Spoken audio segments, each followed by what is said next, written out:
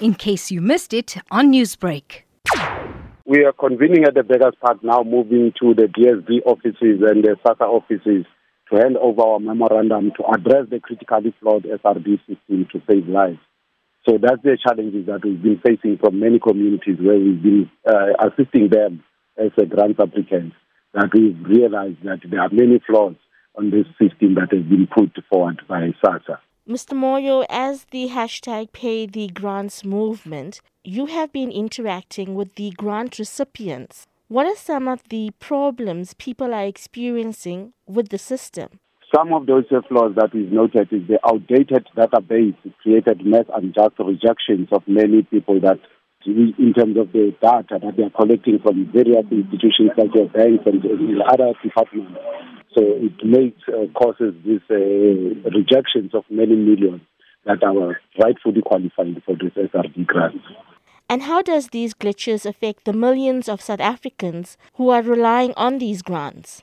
It's affecting them in many very devastating ways, in such an extent that the rejection of these millions means that many that were already rejected even last year or unfairly discriminated, like the caregivers and others that are given those unreasonable reasons in terms of their rejections even this time around, they are going not to benefit in any of this kind of assistance, because we are seeing that many millions will reach that much end of these SASSA grants, again, not be benefited from them. Hashtag Pay the Grants will also be producing a memorandum to the department today. What are some of the key points in the memorandum? What we are addressing is among the problems that we identified as follow: the outdated database creates less unjust, which is to verify applications for the SRD grants. SASSA uses the SARS, IRP5, UIF, TESAL, and NSFAS database. If an applicant appears on any of those, they are rejected. However, those databases that are used to deny applicants are already outdated. So, like, for instance, SARS returns cover from until March 2020. So if someone was employed at any stage in over a year and a half, they are rejected now.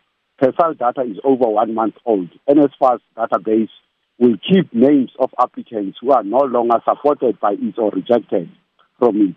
UIF database has data that can cover 2 to 3 years old. So outdated databases are not publicized. The issue will be admitted to inform meetings or formal interviews. And the other critical one is the 595 rand threshold is not stated. So in this new round of the COVID SRD grants, the regulations have changed for applicants being allowed zero income to 595 per month in their bank accounts without being rejected. This has been confirmed by SASSA spokesperson in their interviews, and yet still is not reflected in the official criteria that has been publicly stated. So those are some of the glitches that we've identified, and we want them to fix as a matter of urgency. Newsbreak, Lotus FM, powered by SABC News.